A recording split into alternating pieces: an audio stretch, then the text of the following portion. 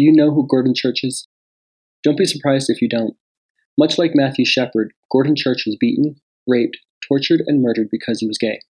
Unlike Shepard, the crime against Church occurred before the country was ready to talk about such atrocities on the queer community. Writer, now turned documentarian Chad Anderson is helping to tell Church's story in his upcoming documentary. Today we talk with Chad about Gordon Church's story, about his reason and process for creating this documentary with limited resources, and about how we in the queer community can help get Church's story told. Thank you for joining us for another Queer Money. There's personal finance for the masses. This is not personal finance for the masses. This is Queer Money. Welcome back to another episode of Queer Money. David and I are in a fortunate position where at the point now with Queer Money where people come to us with show and topic ideas for us to cover, and that helps us immensely, and it helps ensure that we create the content that people are looking for. And a colleague of ours brought Chad Anderson to our attention a couple of months ago. Chad is our guest today, and he's got a very important story. He's working on a very important project that isn't necessarily finance related, but there is a money component that we're going to talk about towards the end. But more importantly, we want to share Chad's story and help him in sharing Gordon Church's story, which is an important story I knew nothing about until a few months ago. Right. And as you'll remember, more often than not, John and I like to share stories of individuals who are doing something different in our community that are reaching a little further than what most of us are comfortable with. And I think that's the example that we have here with Chad. Exactly. So welcome, Chad. Thank you for joining us. I'm happy to be here. Thank you. Sure. So would you mind giving our listeners a little bit of a background on who you are?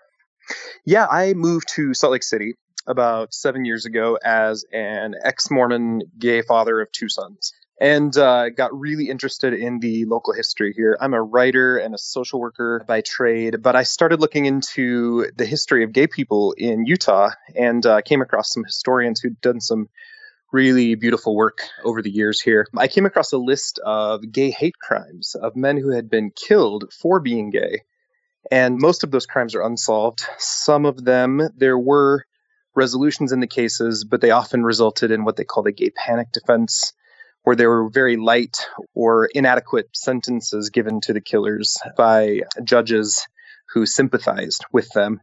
And I came across the most prominent case, which was the case of Gordon Church, and started doing an intense amount of research into his case. That was about 2.5 years ago, and it's turned into a full-fledged, full-time job now, as we're working on making a documentary and telling Gordon's story. Yeah. Would you mind sharing with our listeners who is Gordon Church and kind of give us a couple bullet points on what his story is? Yeah, absolutely. Utah is a really fascinating place. It was created and settled by Mormons back in the early 1800s, and the state still has a very active and vibrant culture of Mormonism that kind of changes across the times. The story of Gordon Church kind of spans the whole state of Utah, and there's a lot of really interesting components from across the state. So he's from a small central Utah town. He was born in 1960, and he, like many others, struggled with coming out gay in his adolescence and coming to terms with what that meant for him in a religion that historically isn't very kind to gay people. He, in the late 1980s, was living in a small southern Utah town called Cedar City and attending university down there, and was kind of finding himself for the first time with an active social group. He had a boyfriend for a period of time and was really looking forward to a strong future. He was majoring in theater. Just a really nice, really kind, wonderful guy. I've gotten to know him pretty well through the people who loved him back then. On a particular day in November, just before Thanksgiving, school was getting ready to go out for break, and Gordon was supposed to drive his grandmother, who he was living with and taking care of, to his family's home the next day for the holiday. He stopped by a gas station one evening to pick up some cigarettes and ended up getting picked up by two men by the names of Mike Archuleta and Lance Wood. And that series of events that catapulted from there resulted in Gordon's death just hours later. So Gordon was killed in a really brutal, horrible gay hate crime that kind of spread across Utah. As the men picked him up in Cedar City, they ended up kidnapping, torturing, raping, putting him in the trunk of his own car, driving him north about 100 miles to a very remote space in central Utah, where they completed murdering him and did some pretty terrible things to his body afterwards. Then they drove his car hundreds of miles north to the Salt Lake City area where the car and a lot of evidence was left behind. So when this murder was being solved, we had police officers from multiple counties gathering evidence in a lot of different places across the state. And both men were arrested. Mike Archuleta was sentenced to death. The trials were held in Provo, Utah. He is still on death row 29 years later. Lance Wood was sentenced to life in prison, and he is currently still in prison, again, 29 years later. His sentences have led him from Utah into Idaho and now into Oregon. So we have a very complex story with a lot of characters, but it's a really brutal, sad, difficult story that ultimately, as we learn, it teaches us a lot about ourselves. This is very much the Matthew Shepard story, except in Utah and with a lot more brutality and a lot different sense of justice. Again, this resulted in a death penalty conviction.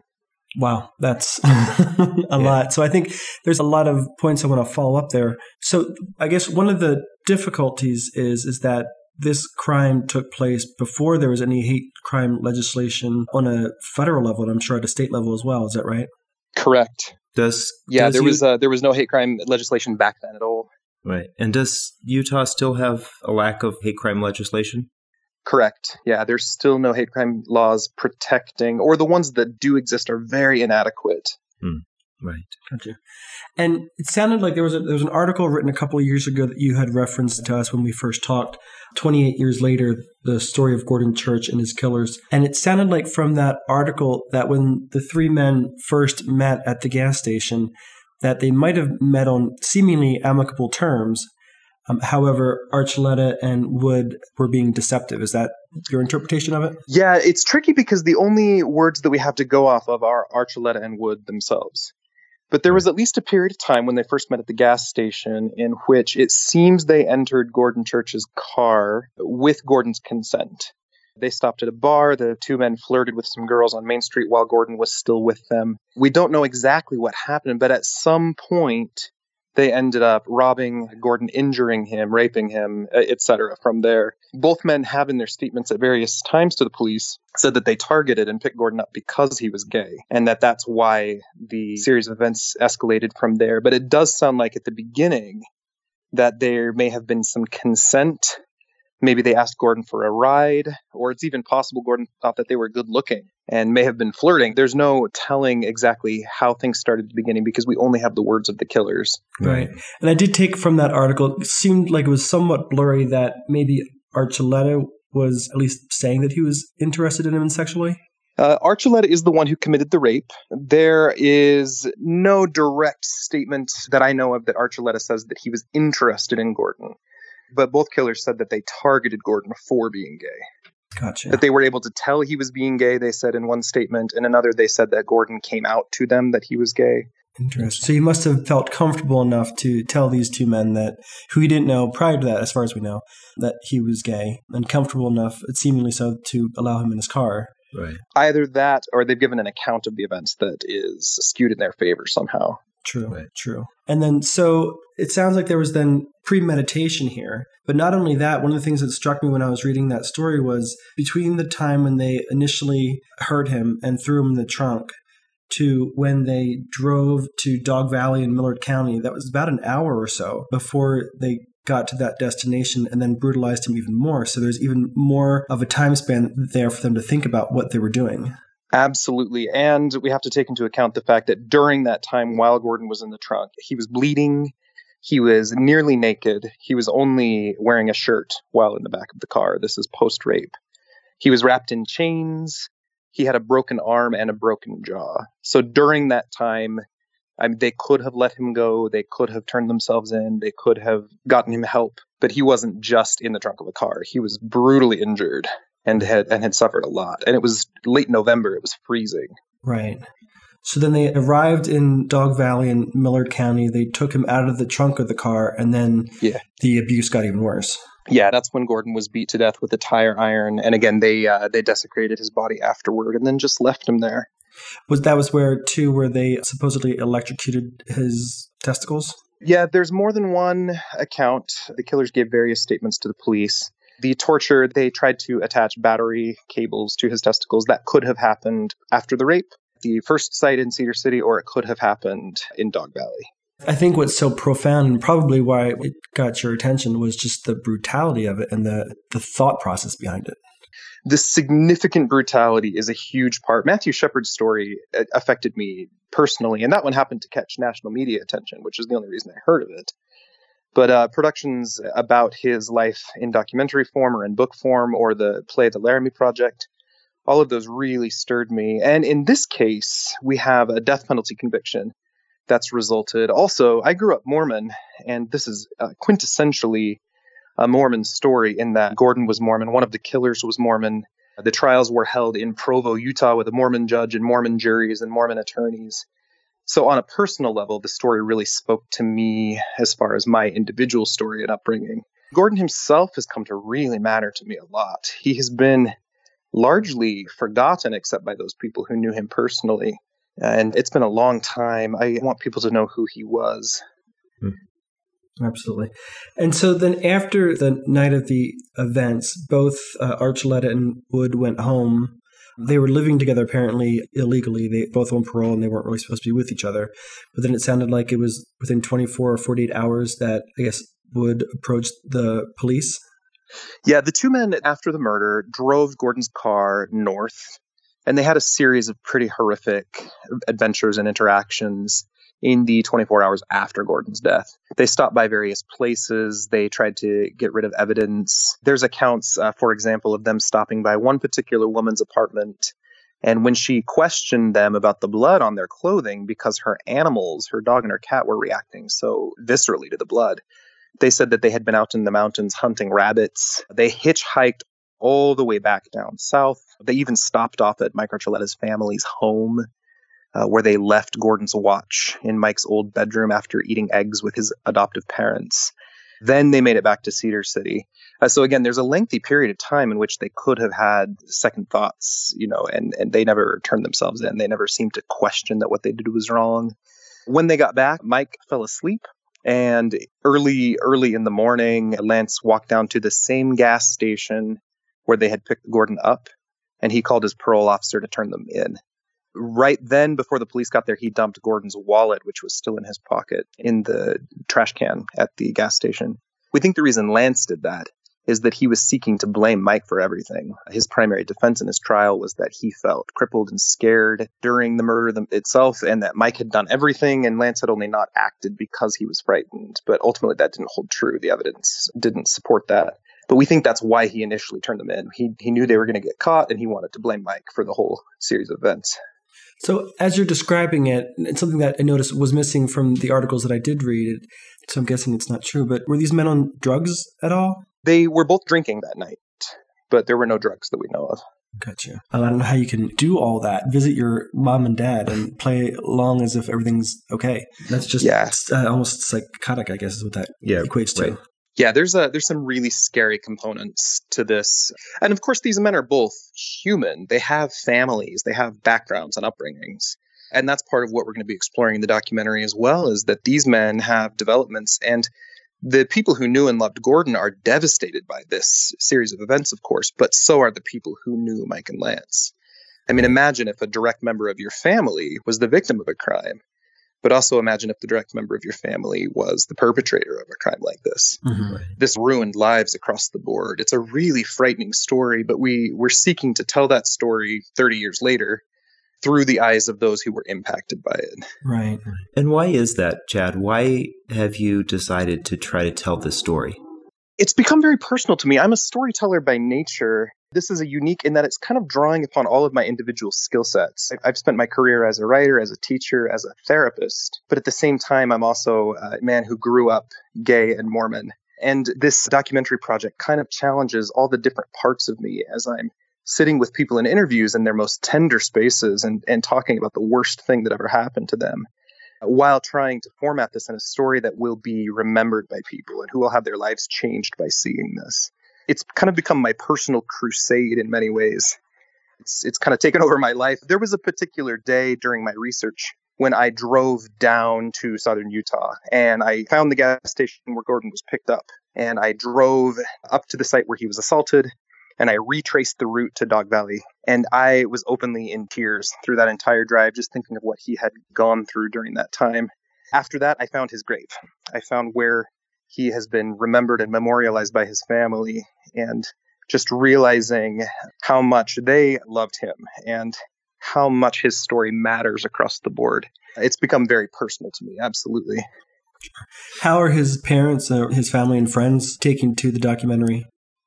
Yeah, I'm actually not going to talk about his family. They've respectfully asked me not to talk about them. They're very private people who've gone through something unspeakable here. Mm-hmm. As far as Gordon's loved ones, I've interviewed many of his college friends, including his boyfriend, people who are sharing stories about the last time they saw him alive, what he meant to them, and how much their lives have been altered by this. And it's really sad. They remember each other, of course, but most of these people have gone on, and many of them are grandparents now. It's much later in their lives, but they describe this as the worst thing that's ever happened. And many of them have never seen each other since all of this. In addition, we've interviewed the police officers who worked the case, and they also have described this as the worst case they've ever worked on, in conjunction with one other pretty horrific crime from around that same time that has some startling similarities to Gordon Church's story, the murder of a young woman. But we've been able to interview these police officers, many of whom are retired now, and again, are much more advanced in age. And we're kind of capturing all different sides of this as much as possible to tell this story and how it impacted the people who love Gordon and who worked on his case. Sure. It did seem profound to me from what I read that it seemed like maybe it's my own bias, but it seemed like the police were as affected by this as anyone. They were angry, frustrated, hurt, and they're all seeking justice for Gordon Church as well. When Lance turned themselves in, when he turned he and Mike in, there was a brief period of time in which the police officers had to process information. But the detective who went up to Dog Valley to find them, he didn't know who the victim was. He just knew there was a body. Mm-hmm. Mike and Lance left Gordon Church's driver's license right next to the body, sitting there, and it's actually got blood spatter on it. It's sitting there in the dirt on a cold November morning. And we have the police officer who walked up to the body, before even seeing the body, picks up the driver's license and realizes that he knew this young man. It's a man from his hometown. This case mattered. These are small towns in Utah. These people protect each other. In one way, this documentary is the story of a team of police officers who sought to fight for justice for a young man who didn't care that he was gay. They only cared what happened to him and how horrible it was, and they wanted to find justice for him. They're a large part of this story, and they did an amazing and incredible job. Absolutely. So what stage are you at now with the documentary? We're probably about a third through with filming. We have a lot of work to do. It's tricky because this could be easily a full-time job. I have a professional film crew working with me, but I'm self-funding this project. And so because of that, we are only able to film when there aren't other professional obligations for the film crews to work on. If I had full funding, if we had investors who could support this project, I feel like we could have the complete filming done in just 2 months. And then the editing process takes a few months beyond that. And we're hoping to get the film into Sundance and to do showings around the state and to enter it into other film festivals and get it out there so people can see it. But at the pace we're moving, we're still several months, if not more than a year, away from finishing. Sure. With funding, it gets finished much more quickly. But we have been working on it 2 years, and we're about a third of the way through with the filming process. Gotcha. What is the definition of full funding? Full funding in a case like this, documentaries are expensive. When you look at the graphics packages and the music and the post-production costs, the editing, the guy who sits down with 120 hours worth of film and makes a 90-minute movie out of it. Even a cheap movie costs a couple million to make, honestly. But this one, we're looking at a couple $100,000. I put in about $40,000. And again, the film crew I'm working with are donating their time and equipment at this point without being paid. But we need money to help make this happen. Movies are not easy or cheap to make. Sure. And that $200,000, that would cover getting the movie made, completed. Does that also give you enough funding to be able to do the promotion that it would take to actually get it in front of people's eyes? Yes. And that $200,000, what that does primarily is it allows me to secure the services of the film crew, the director, the cameraman, the sound guy, so that they don't have to work on other projects. This then becomes their primary project. Gotcha. And we're able to travel around and capture the things we need to. Ultimately, things like travel and meals and hotels, that stuff is pretty small potatoes as far as cost goes. Securing the time and talent that it takes to finish this, plus the post-production costs of editing and sound, all of that's factored into that $200,000. Gotcha. Yeah. And how are you soliciting funding now? Do you have any strategies, any GoFundMe campaigns or anything? GoFundMe doesn't really work well in a project like this simply because they charge such a substantial portion. They keep about 8% of whatever is earned. So we've had a couple of individual donations. We're looking, and I've been talking to dozens and dozens of individuals. We're looking hopefully for one investor who's passionate about this project and wants to partner with us on this. But along the way, we've had individual donations of a couple hundred or 1,000 along the way that have helped us keep this going. But we have a long way to go. We are looking at grants, and we have just set up what we call a fiscal sponsorship. So for people who want to donate, and if they do it through the fiscal sponsorship, they can get a tax write-off for that donation. So that's just being established now. Gotcha. Awesome. That's great. Do you know when that'll be complete or ready? The fiscal sponsorship should be ready by the end of the year, and it's December 4th today. Right. Okay. Perfect. That's good to know. So let me ask, what made you take on a documentary? I mean, you're a writer. Why didn't you go down the writing a book route or a long essay on this? That's kind of where this started. When I initially started looking into the hate crimes across Utah, I thought, I could make a book about this. These are people who've largely been forgotten. But Gordon's case became so all-encompassing. It's so much larger in scope than any of the others. I mean, just the fact that there were 2 murder trials automatically generates about 20,000 pages of paper. The death penalty appeals and everything that's happened after. So I thought, maybe this is going to be a book about Gordon himself. But as I got to hear these stories, the documentary is just going to capture emotion and visuals and sounds in ways that a book just wouldn't do that.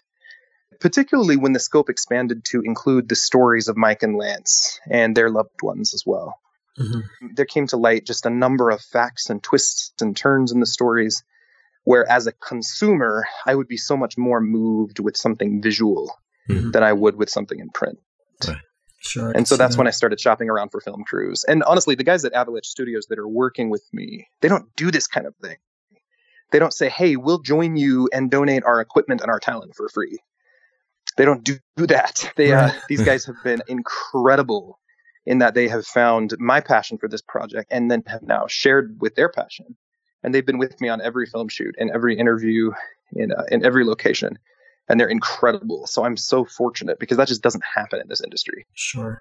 Well, to me, I guess that speaks to the power of this story. And sometimes when things, I know this easy isn't the right word, but when things work out easy like this, kind of suggests that it's meant to be, it's supposed to happen. Yeah. Then as you meet the people and as you see them, that's where it starts changing your life. I mean, reading that article that you referenced and hearing what happened to Gordon, that's horror. It's just awful.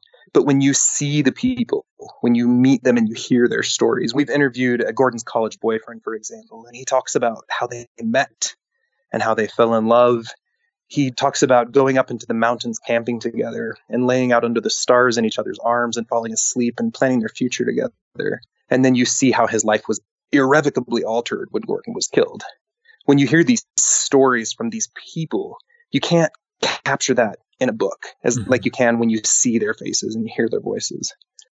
Sure. So I have a question for you, Chad. Sadly, we hear of many stories like this. We're still experiencing, our community, especially in the transgender and the transgendered women of color community, are still experiencing tragedies like this on a regular basis. Why is it important that we tell these stories? Well, telling these stories raises our awareness. I feel like there's a passion for LGBT history right now. We need to learn from what has happened. We have this young man who struggled to come out, who found a life for himself in a small town in the middle of the AIDS era of being gay. But one reason that sets this story apart from all of the other brutal, horrible stories like this, and needless to say, transgender women of color are subjected to violence at this level in much more frequency than white gay men. But in this case, we have justice. And justice is a complicated topic, but in this case, it resulted in convictions. They got the guys, and those guys are not walking the streets. And in most of these stories, they're unsolved. And for the ones that are solved, there isn't justice. But in this story, we have justice. And that's part of the story that I want to tell. Mm-hmm. Right. Do you think most of those stories are unsolved because there wasn't any motivation behind solving them? I think there can be a number of reasons. The people who were killed weren't out as gay in some cases, and so it was never reported as such. Mm-hmm. I think in some cases it didn't matter to the investigators that the person who was killed was a little bit less than because they were gay or trans. I think there's a number of components. And oftentimes these lifestyles, when you look back at these types of murders that took place in the 60s, 70s, 80s, 90s, even early 2000s, there's different eras of history that captures. In the 1970s, you had to have a membership in order to get into a gay club. And they were regularly raided by police. Everything was behind closed doors and secret. And people didn't want to be outed to their families. I mean, there's all these different eras of history, right? Right. But I think in each individual story, there's historically injustice for people who have been killed because of their sexual orientation and gender identity. Yeah. And that's why I think it's powerful that you're telling this story, because I think it's a little bit too easy today to forget how far we've come. Yes. We have a lot of opportunity today, and I know that equality is not yet achieved, and we're still fighting for that. But I think a lot of us have a lot of benefits today only because of people who came before us. And I think this is an important story to tell so we can have some context on what we overcame. That is my point behind most of this, is that we live in a world today where many of us take for granted the benefits that we have, and we forget that there are people who were brutally murdered. And because of that, because of them being brutally murdered, it changed the hearts and minds of people who, for the most part, would have turned their head and ignored the fact that somebody was gay, or would have maybe themselves participated in slight forms of disenfranchisement, or maybe have done some forms of right, exactly. And we forget that. We forget that every day these kinds of things happened, and we can't forget that they happened. We have to be grateful that it has changed people to now realizing that we're just as human as everyone else.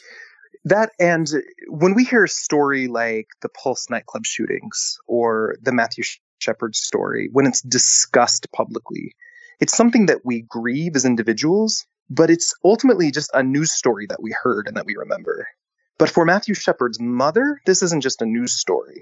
This is the worst thing that ever happened. She will never move past this, even as she moves past it, right? And that's the story that I want to help capture with Gordon as well. For many people, it's a name in the newspaper, but this was a man in the prime of his life. He was shorter than 5'4", 120 pounds. He was small, but he had people around him who cared about him. He had loves and friends and interests and a future, and that was cut short. And just because it's 3 decades later, this is more than just a name on a piece of paper. This was a person who mattered and who deserves to be remembered. Right. I think it's almost strengthened by the fact that it is 3 decades later that you're telling this. I think now is the time for people to be able to connect with something like this and to relate to it. Well, if we made this story in 1995, we'd be saying Mike Archuleta has been on death row for 6 years. Right. But we're making the story in 2017, and we're saying he's been on death row for 29 years. Mm-hmm. Right. The people who we're interviewing from across the board, they've gone on with their lives. They've become parents and grandparents and launched careers, but they're still frozen in time at the same time. Mm-hmm. Right. A lot of questions. And I can talk for hours. I spend a lot of time on this. Well, yeah, so I was going to say, I don't support the death penalty, but every now and then something happens, and I'm just like, it's hard for me to hold to that constitution. And this is something where it kind of questions that. And I can maybe just say one thing on that quickly. Both Mike Archuleta and Lance Wood were adopted, by the way. But Mike Archuleta was a young Hispanic man who was raised by Catholic parents in a small Utah town, and with a pretty tragic background, honestly. And he ended up on death row. Lance Wood is a tall, good-looking, white Mormon man with a white Mormon family. And the white Mormon jury gave him life in prison. And they committed the same crime. So there's definitely a discussion in this film about what justice looks like.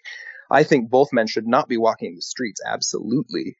They did something horrible, and they should never be given that opportunity again. However, ultimately, I don't support the death penalty either. There's some interesting components as far as how justice has been achieved here. Mm-hmm. Right. So I guess if the main goal is to get the men off the streets, then we've achieved that. Yeah. Right. Yeah, Mike has been living in the same tiny cell for 30 years, where, Lance has gone on to have relationships and a series of bizarre adventures in his prison institutions because he ultimately has much more freedom than Mike has had. Interesting. Have you been able to talk with either of them? No, I haven't reached out to either of them yet, but we do plan to. Gotcha. I think that'd be interesting. I think what'll be very fascinating about what you're doing is after the documentary is complete and then you go on tour with that and you have your post-movie discussions, I think there's going to be a lot of great discussions had with this. Yeah, this story brings up a lot of visceral pain for people. Even in just conversations or presentations that I've done about this, it raises a lot of questions. This isn't an anti-Mormon film. It's not an anti-death penalty film. We don't have any political agenda here. But these topics raise a lot of really hurtful and painful spaces in people. So I've already conducted some of those forums, and yes, they've been really interesting. I don't know if you've ever seen The Laramie Project, for example, but that play shakes you to your core. Or A Normal Heart on the HBO movie. These types of films move you and hurt you, and you leave changed. Mm-hmm. And that's the type of movie we're trying to make here. Yeah, it sounds like you're well on your way, and hopefully we can help in our own little way. Where can our audience learn more about Gordon Church? A simple Google search will take you to a couple of different news articles that have been published about him.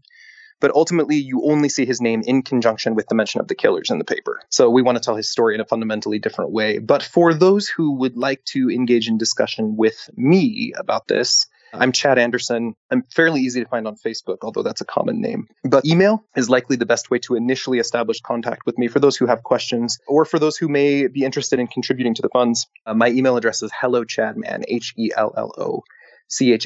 HELLOCHADMAN @yahoo.com.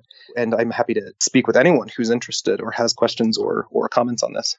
That's great. We'll be sure to include that in our show notes. So if you're interested in helping Chad put this documentary together, please certainly reach out to Chad at hellochadman@yahoo.com or reach out to us directly and we'll be happy to connect you as well. Chad, thank you for your time. We appreciate you telling this story and you sharing your story in creating this with us and our audience. And hopefully we can, in some way, shape, or form, help you bring this to a completion. I'm so honored that you took the time to talk to me about this. Thank you. And thank you for all you do for the financial community. Thank you. Thank you. Thank you, Chad, for fighting to tell Gordon Church's story. It's a horrific but important story to tell. If you would like to help Chad tell Church's story, please remember to email him directly at hellochadman@yahoo.com. Again, that's hellochadman@yahoo.com. Direct message Chad Anderson on Facebook or contact us and we'll connect you with him directly. Our goal is to build a stronger queer community that can withstand any confrontations that come our way. Please help us reach more queer people by liking, commenting, and sharing this or any other Queer Money episode on iTunes. Thank you. Okay. We just serviced you. Now you get to service us by subscribing to this podcast on iTunes and signing up for the Queer Money Lifestyle newsletter at queer.money. Well, I'm not really gay. Would help me if I had a personal chef made all my healthy meals for me. Right. So instead, I'll have a Snickers tonight for dinner. The other end, I like the butts. So.